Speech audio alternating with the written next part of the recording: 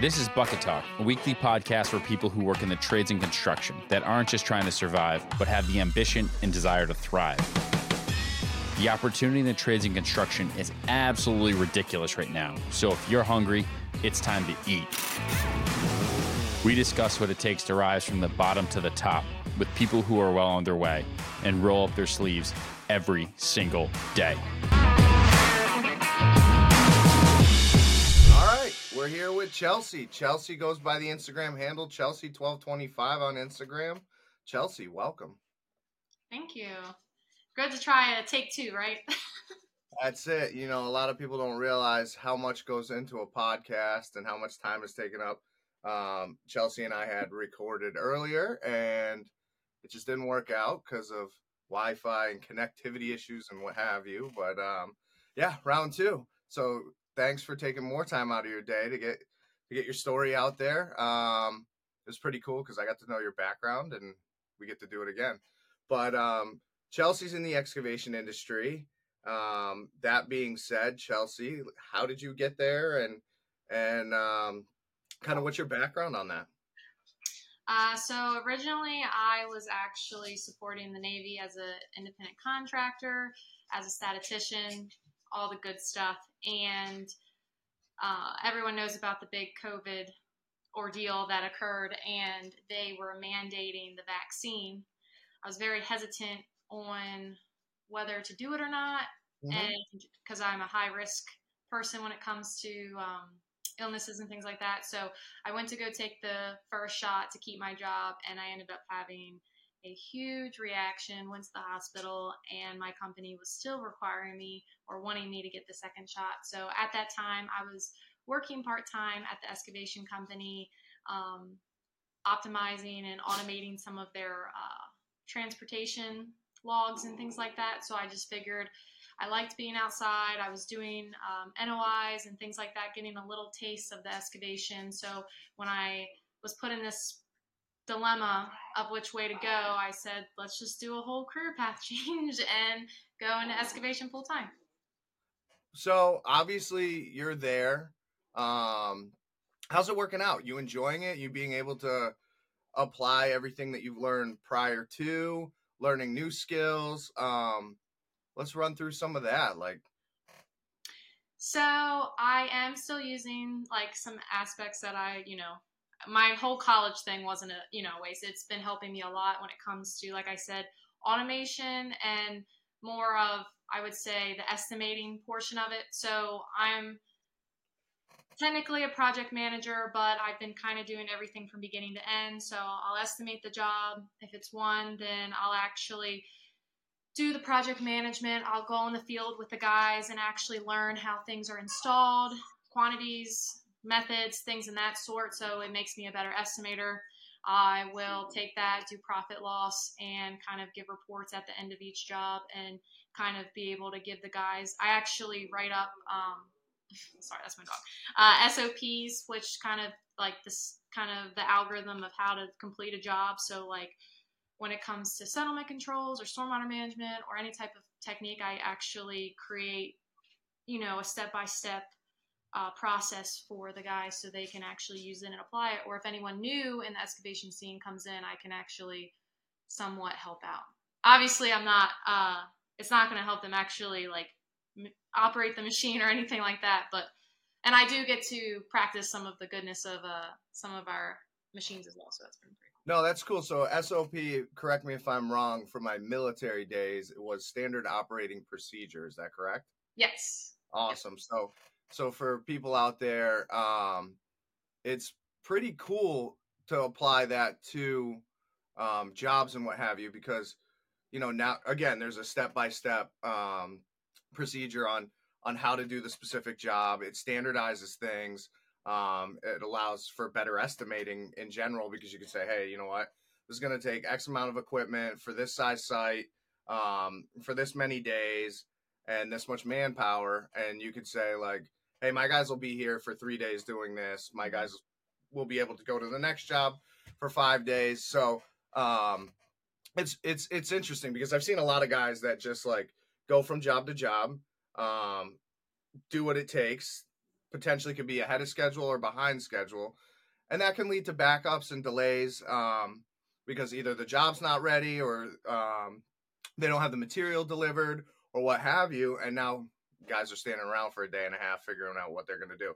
So it definitely streamlines that. And I think that's cool, being able to apply what you've done in the past and bring it into a space that may not necessarily have them.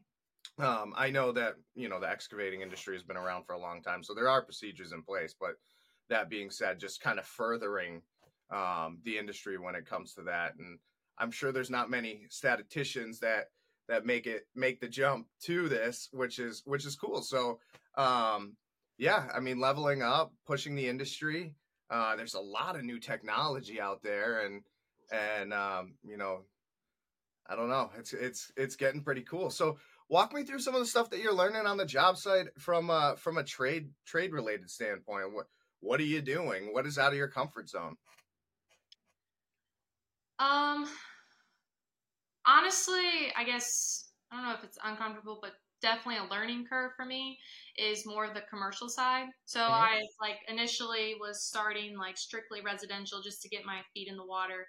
Um, because our excavation company pretty much does everything but the building construction itself and wells. So like we go from literally clearing, demolition, settlement controls, all utilities, footers, pads, stormwater management, final stabilization, pretty everything from Yeah. beginning to end. And then but everything pretty much goes in a relatively similar pattern in residential, and commercial is not that at all. And then Yeah. when you bounce from county to county, there's different regulations. You obviously have to make sure, typically you're getting in more bigger situations, which you have to make sure you're complying to OSHA, which is fun, and things in that sort, material approvals and submittals, and a lot more paperwork that I didn't expect, Yeah. but it's been interesting. Yeah. So you would say that those are kind of like unexpected things that you didn't really know about. And all the permitting processes and the lead times going up to them. I'm sure that, like, one township or one city works a lot faster, and another one works a lot slower, so it's hard to coordinate assets or move along a job based on just how they're handled. So it's more familiarity with each individual building department or sewer department or whoever you have to collaborate with at the time. And I will say estimating is definitely a bigger ball game because you have a lot more like megalug kits and are you doing C900 ductile, like there's so many different things, and you'll literally get a quote that's 200 lines worth of material, and you have to be able to know what each piece of material is, where it's going, and if it's the right quantity for the job as well. And that's a big thing, kind of going from estimation to actually out there in the field with the guys, because they'll be looking at me and they're like, well, I'm 2 megalugs short. Where am I at? But then so there's things in that aspect, or things that kind of go off plan too, that you have to be quick on your feet and get stuff there the same day.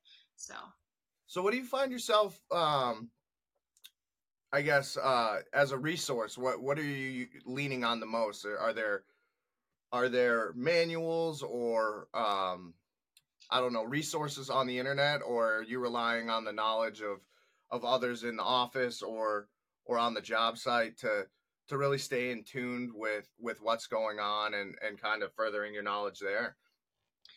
so I guess the only thing that I've actually been able to really get in depth in, like courses or something that I can do more online, is primarily for myself in the septic side. Mm-hmm.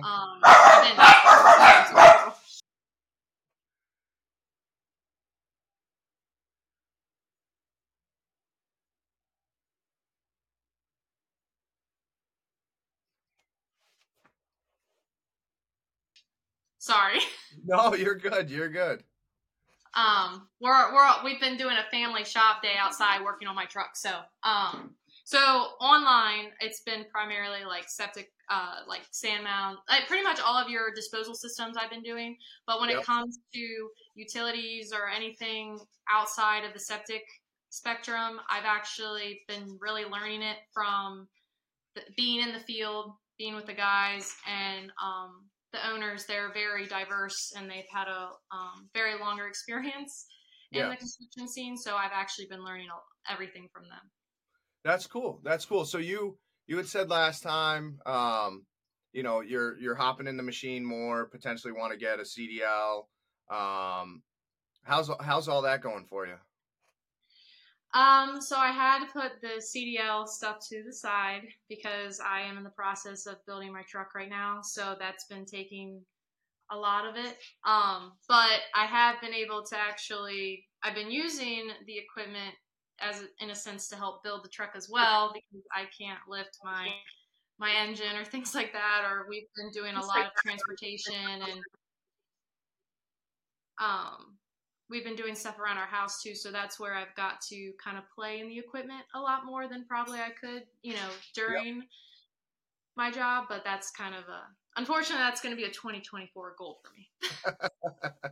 So, I mean, if you follow Chelsey on Instagram, you notice there's a sprinkle of what she does for work, but the majority of it is your truck and obviously working at the truck shows with a lot of companies or one specific company. Is it just Renegade?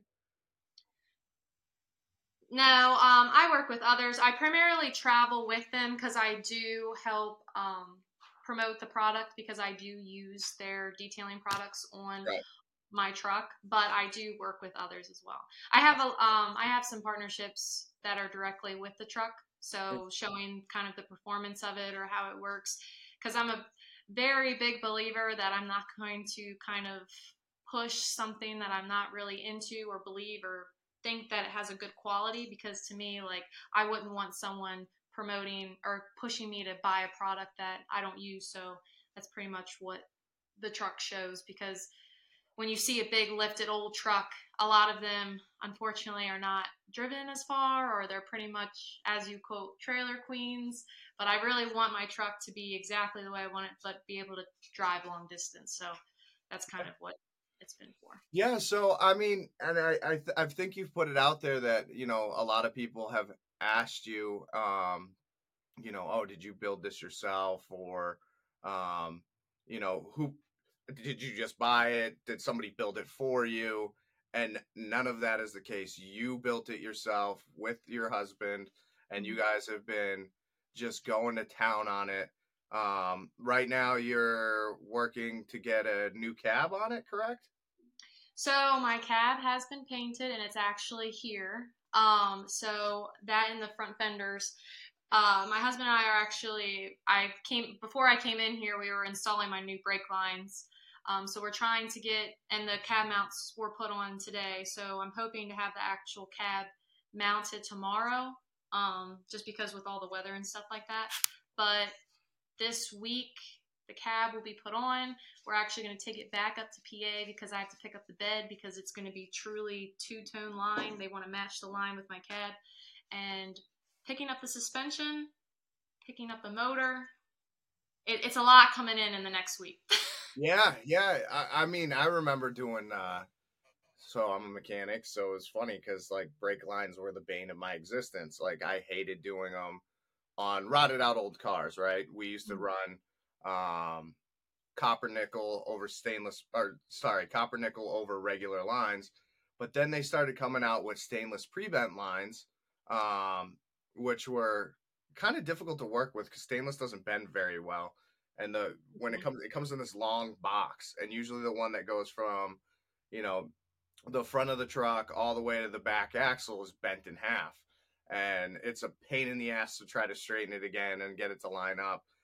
Did you guys run your own brake lines or did you guys buy a kit? I just bought a 25-foot line of stainless steel brake line. That's what we've been doing is bending it and clipping it. Yeah. This shit is no joke to work with.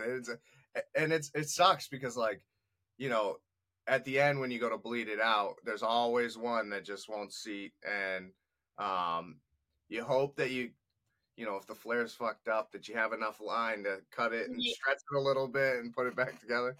That's kind of what like the ordeal was. He's like, because again, like this is my first time like going through all this, so he's like, all right, I watched him do the front end and he flared it, and he's like, all right, here's the tool, like let's do it. So I'm trying to, and like I'm like, it's not flaring, it's not. So he's like, I don't like that. Let's keep clipping.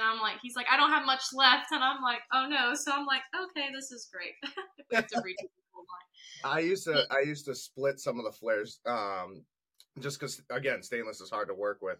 The copper nickel was awesome, but it tarnishes and it doesn't look that great later on. But it was definitely, you know, a lot easier to work with. But so you powder coated everything, you painted it. Walk me through the process of what you're doing for the undercarriage, for the diffs, suspension, all that stuff. So I posted, if you've seen, my husband actually did the work I had some rusted out spots and some corroding issues on my frame.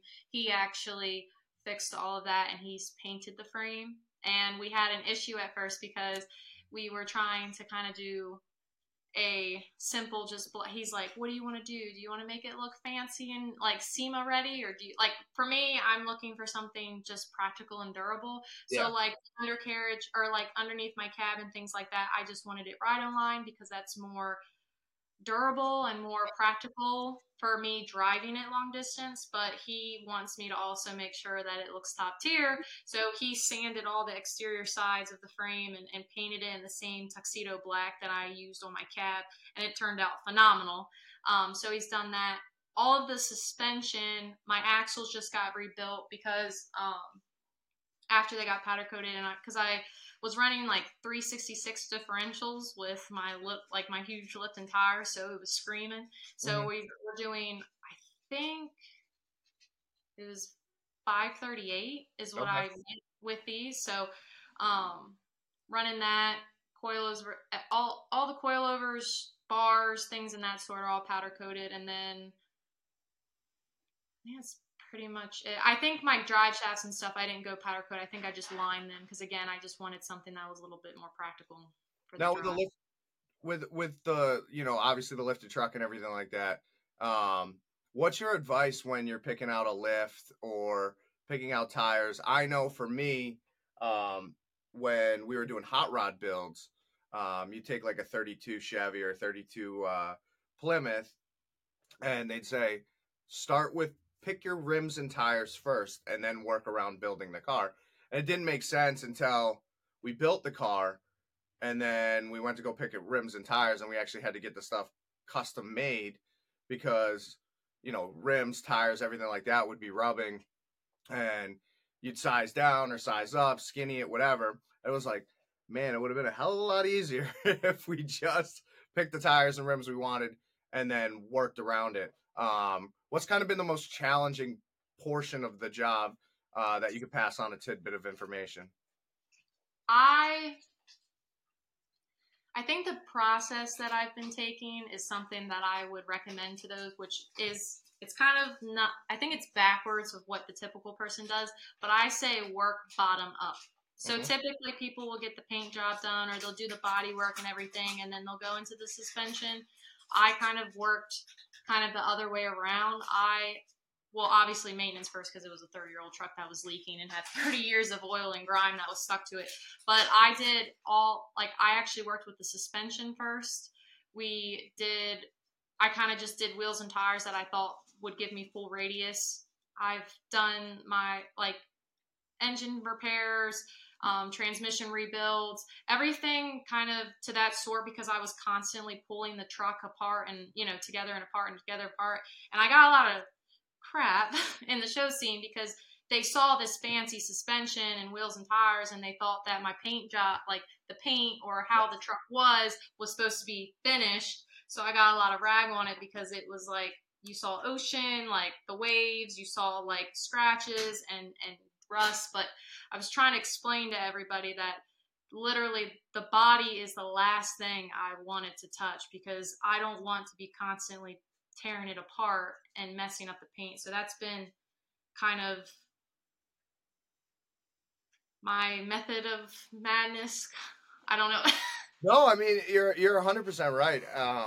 Especially when it comes to like fitment and what have you. I don't know how many times that you're spot on that we had, and it wasn't necessarily during a build. It was more all of a sudden everything was done and it rolls out and you have a head gasket leak because it was rebuilt and it wasn't torqued properly or what have you, and now you're climbing around all of this new paint. You have, I mean, we used to ask, people in the shop if they had old comforters and and the whole thing would just be padded, and it just adds a whole nother level of like care and procedure that you need, and it just makes the job go longer. You're just nervous the entire time. Not to say that you shouldn't be around, customers' paint and what have you, but it was just it was so nerve wracking, especially when you had like $50,000 into paint and body work, and you got to pull the engine out again. Or, for us, we did Corvettes, so we were pulling the way a Corvette restoration was done was it was an all fiberglass body, and we'd have this 4 straps from a chain fall, and we'd unbolt the body and lift it off the cab, and then it'd go right to a dolly and get bolted down. And if it wasn't done perfectly, you could end up cracking the fiberglass. Body work would pop, all of that stuff. So if you had to do that with a fully done car at that time, it was like we were up Shit's Creek at that point in time. So yeah, no, I think it's good. Get it dialed in the undercarriage and the engine compartment, all that stuff, and then once you're there, pop that cab right on top of it and be riding in style. So, what's your plan for it? Where's the unveiling going to be once you're all done? It's pretty much going to be SEMA, which is just in a few weeks. That's stressing me out. So I pretty much have 3 weekends left to, mind you, I'm still just frame right now. My engine is in one section of PA. My suspension's in Ohio. My bed is in a whole nother section of PA. I have 3 weeks to get all of that collectively back together and get her ready and running and drivable, because my husband's actually going to haul my truck out to Iowa to One of a Kind Customs, and then they actually have a SEMA build, and they're going to haul both of the trucks down there to Nevada for Halloween weekend. Ooh, that's something. You think you're going to make it? We will make it. Oh, and I don't even have my wheels yet, so I have to still get those powder coated and get my tires are sitting in my basement, and I still have to get those mounted and stuff. But I do think we will make it there. But will the truck be 100%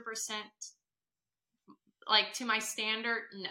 Like the exterior, yes, but the interior is going to be completely stock. I'm not going to be able to do anything that I want to, because again, I just need the truck drivable, and for SEMA purposes, I really don't need the inside. The engine, they're doing, because everyone's like, what are you doing to the engine? I'm just fixing the leaks. So like my rear main seal is really bad, and there's a couple other sections that I just want someone that is experienced and can mess with the timing, because I don't have enough time to actually break it down, and like Aaron and I take our time to get that done. So like with the engine, the interior, those are just some things. And of course, next year I'm hoping to, right now I'm running the G360 5-speed transmission, and I'd really like to upgrade that to an MB 5600, just so it's a smoother and more comfortable ride on the highway. So will it get there? Yes. Will it be 100%? No, but I'm hoping for 2024 that I'm a little bit closer. So you said your next project after this would be the CDL, but I know with any gearhead, and especially gearhead families, there's always another project coming along. Do you have line of sight on it, or is this it for now? You're going to enjoy it and... My husband and I have agreed that we have to take turns. So it's his turn. He wants to do a semi build. So I'm not going to go too into detail because I want that to be his adventure. And Yep. we also made the agreement that whoever's build it is, they get to share it first. Yeah. So something that he wants to do, but that's kind of my motivation to get the CDL because I don't want to him be the only one who can drive. I want to be able to actually haul it, and he wants to use it as a hauler too, to actually take my truck, and eventually he have another truck as well to show around.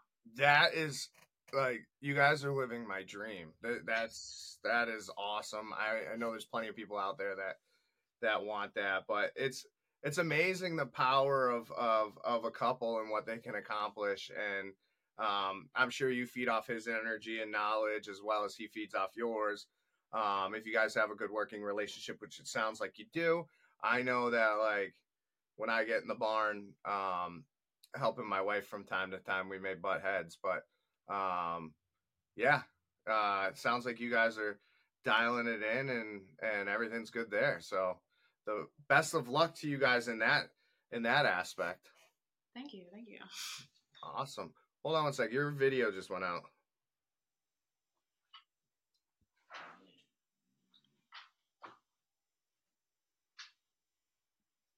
I see you. Okay. It says live video will return when their internet improves. Oh, no. I mean, I have full.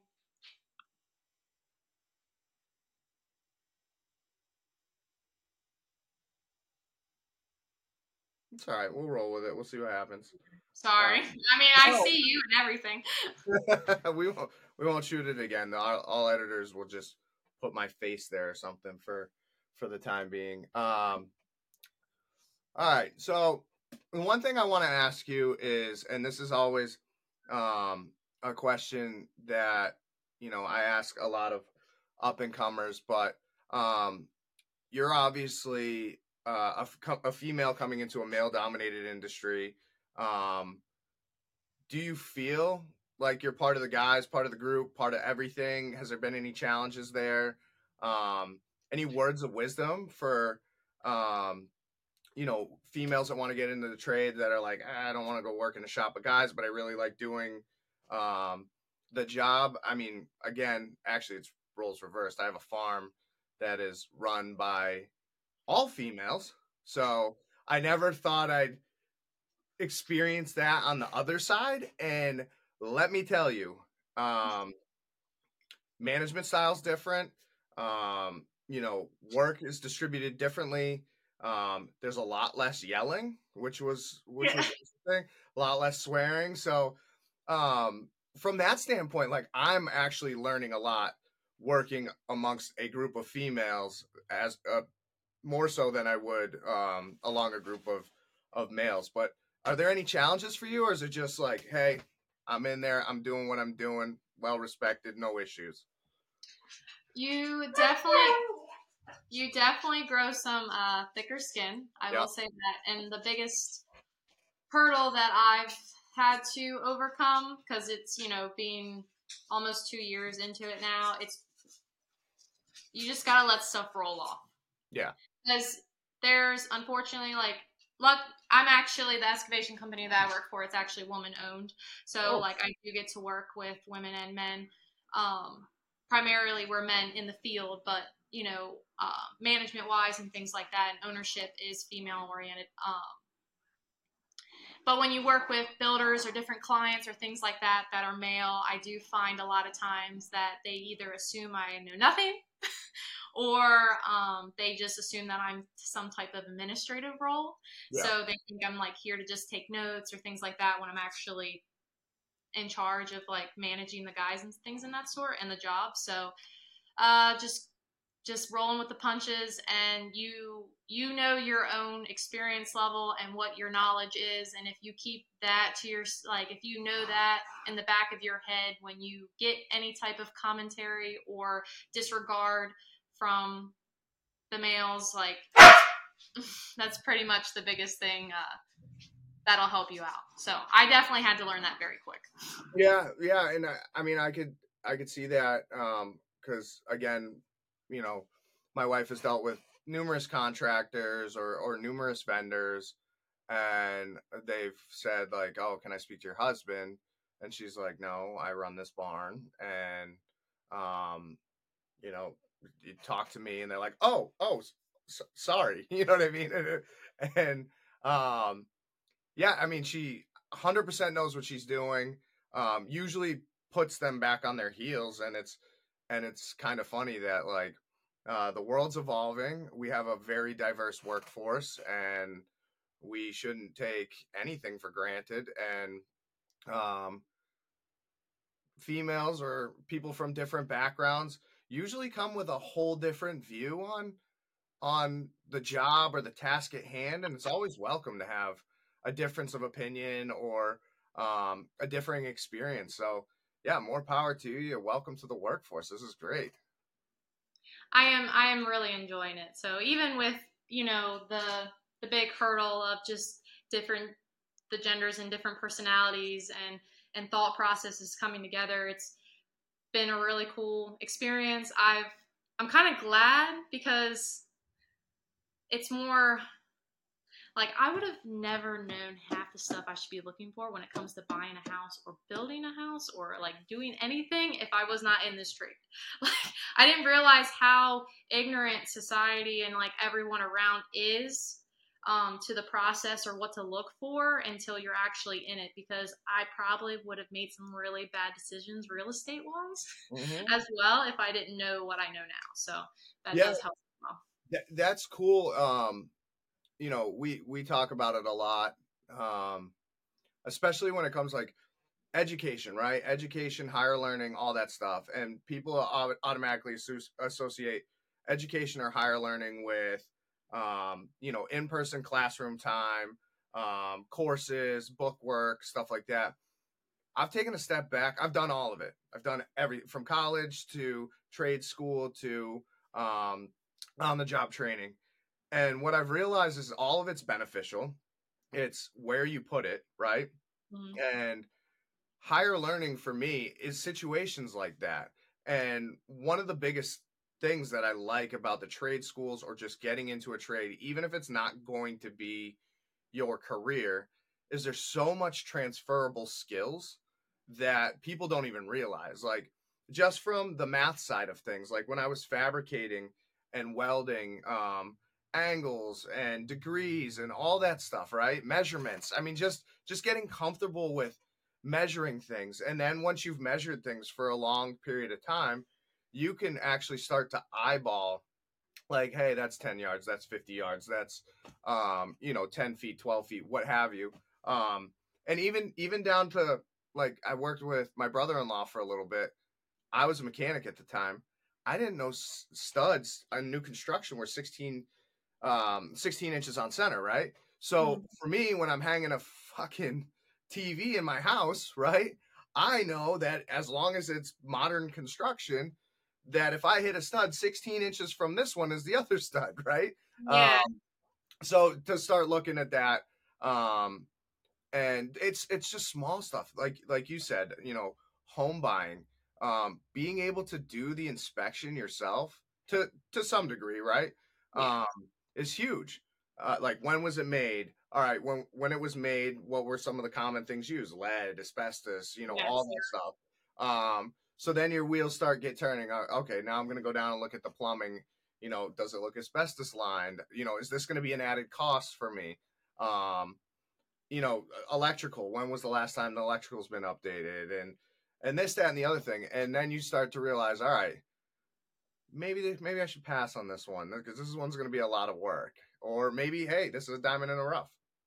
Well, that's the thing too. It depends on your personality and what you're willing to learn as well. Because there's some couples or families that I found where I'm like, okay, you definitely need a turnkey kind of home, like property. As my husband and I bought a house that was built in the 30s, Yep. so we've been dealing with a lot, and probably in the last year have been hit with probably anything and everything you could possibly think of to go wrong.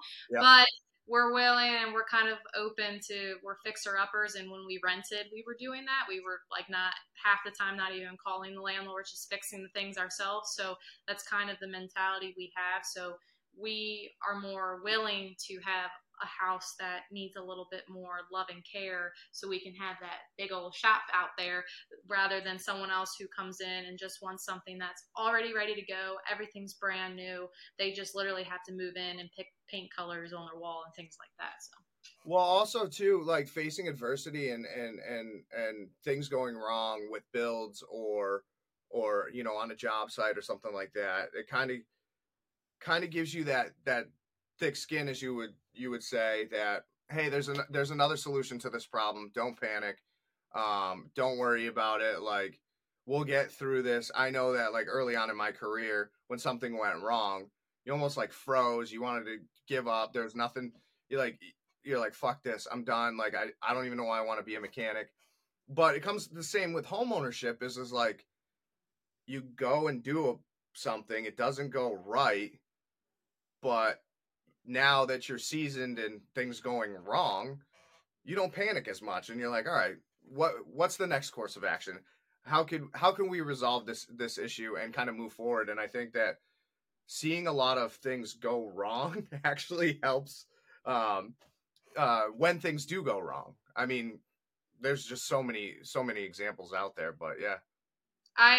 That's why a few years ago, before I had my truck, I was driving my husband's to Tennessee, and I had a couple girls with me. And once I got into Fairfield, Virginia, because I'll remember that town very well, the head gaskets blew, and I was overheating, and everything started going into smoke, and we ended up like cycling down to this little rest stop, and pretty much was stranded.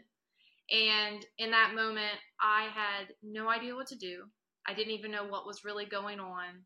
Like, people would drive by, they see a cool lifted truck, they're like, hey, let me take a picture. Bye. Like, no one helped, and like, my husband's 4 hours away. And at that moment, ever since then, whether it comes to the truck, comes to the house, comes to my job, I really think it's really important, whatever aspect you're thinking about, is you need to have enough background knowledge or enough knowledge about the situation to either know how to fix it yourself or know what you need to fix it. Or if there's something like, okay, like you don't have the tools or whatever you need to actually, is there an alternate? Like, are there different avenues that you can take to temporarily fix the Band-Aid, things like that. So I think no matter what situation you're in, having that kind of background in yourself, like, okay, what's the next step? What can I do? Instead of, like you said, freezing like I did that day, really can help you out and save you in a situation. Yeah, it's another thing I can add there too, because it comes to mind as we're working through some renovations ourselves, is just being able to call different contractors, speak to different contractors, have them out, gauge their level of experience, their workability and what they're going to do. I had one, I'm going to be putting, and I don't want to say like the name of the company because they're local to me, but I wanted to put a secondary heating source on my parents' side of the house because it got like, I guess heat pumps they stop working at like negative 20 degrees. And we had a cold spat in last winter that was below that, and they had no heat because the heat pumps wouldn't work. So I'm looking for a pellet stove or like a propane monitor heater or something that we can kick on when it gets that bad. So anyway, they have this old farmhouse like fireplace that we're not supposed to use. So I was looking for an insert and potentially a chimney to go up through the middle, or like a liner to go up through the chimney. And I called the company that supplies pellet stoves, and she goes to me, you bring in the dimensions and we'll get you a pellet stove. And then once the pellet stove is in, the owner of the company will come out and remeasure it, and then you can install it. And I was like, I'm more looking along the lines of like, I don't know what you guys have for inventory. I don't know what will or will not work. Would you come out and do an on-site visit? And she's like, no, he won't do an on-site visit. He doesn't do estimates, stuff like that. I go, I will pay for the estimate because I want to make sure it's right. And a lot of people, as I talk to a whole bunch of contractors, they're starting to charge for estimates. And I wholeheartedly agree that they should charge for estimates. And then when people hear that a contractor charges for estimates, pay it, to have them come out there, make sure that this job is going to, be good from start to finish. And, there's accountability on their behalf. But yeah, it's kind of an industry shift a little bit. I know a lot of them are doing it, and they'll probably be like, "You're wrong. We've been doing it for 10 plus years." But yeah, I actually like paying for estimates now because they know when you pay, that usually means they know what they're doing. So Yeah. it's kind of funny. But yeah, it's just stuff like that. Just being able to network, call contractors, stuff like that I've gotten familiar with over the years has made any renovation or any build out go smoother. Yeah. Sweet. So outside of everything, I know you and your husband are tied to dual building things and renovations and your work, his work. What do you guys do to unwind? You don't unwind.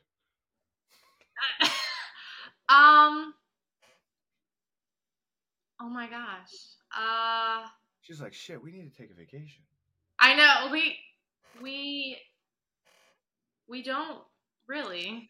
I'm just gonna be honest. Like, pretty much working on the trucks is our muse. Yeah. Like, even though it stresses us out, it's kind of our way to like be together. Now, back in the day when we first started dating, we used to like find a new city, or like we actually hiked, and like we talk about doing that again. Yeah. But we get so like, even though the truck stress us out and it's something more and it's money and everything else, it's just something that him and I, it's just that's our thing. I don't. No. I always like to see what people do outside of their work life and what have you. And it sounds like, yeah, even though it's work, you guys are spending time together. You guys are enjoying people's company. I know others don't necessarily mesh on that level, but no, that's cool. That's super important. That means you're doing something right, right? Yeah, well, I mean, him and I have just been very work oriented ever, for a long time. So it's just something like so like I have a little stepson. He's 4, he's about to be 5, and he's pretty much the only reason why our motivation to do stuff outside the shop, because like we want to be able to take him to like go camping and go to the parks and things like that, which it does motivate us to do. But he also like, we also want him to see like what working hard and dedication and things like that come to your side, as he's already telling me that I have to find him engines off a marketplace for his next build, which a 4-year-old knows about marketplace. That's probably a bad thing. He has his own tools. I had a donor truck, or like a little dually body or frame and body sitting here, and he was claiming it as his. So I still haven't broke the news to him that it's someone else's now, because we sold it at a show. But he thinks his truck is somewhere getting built. So that's when I'm gonna have to break down. Oh, jeez. No, that's awesome. It sounds like you guys have a good balance, a good family setting. So that's awesome.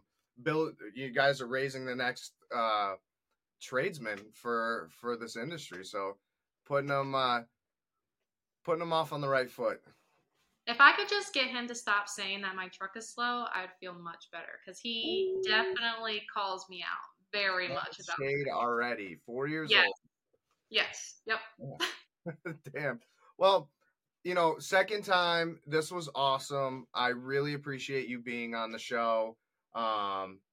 Super informative, really interesting start to your career. You might be the smartest person we've ever had on the show. I highly doubt that. But that being said, super cool background. People can take away that, like, hey, the path you started off on isn't necessarily the path that you have to finish on. But yeah, super cool. Thanks for being on. If they want to follow you, ask you any questions, potentially any resources, now's your time to share them.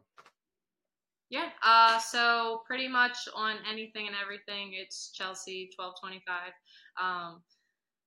Chelsey with a Y.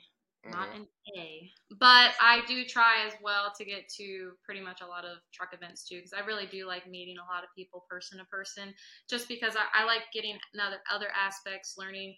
You might learn something off of me, I learn something off of you, kind of ordeal, and it's more down to earth. So whether it's at a show or you message me online, I am here to help any way I can.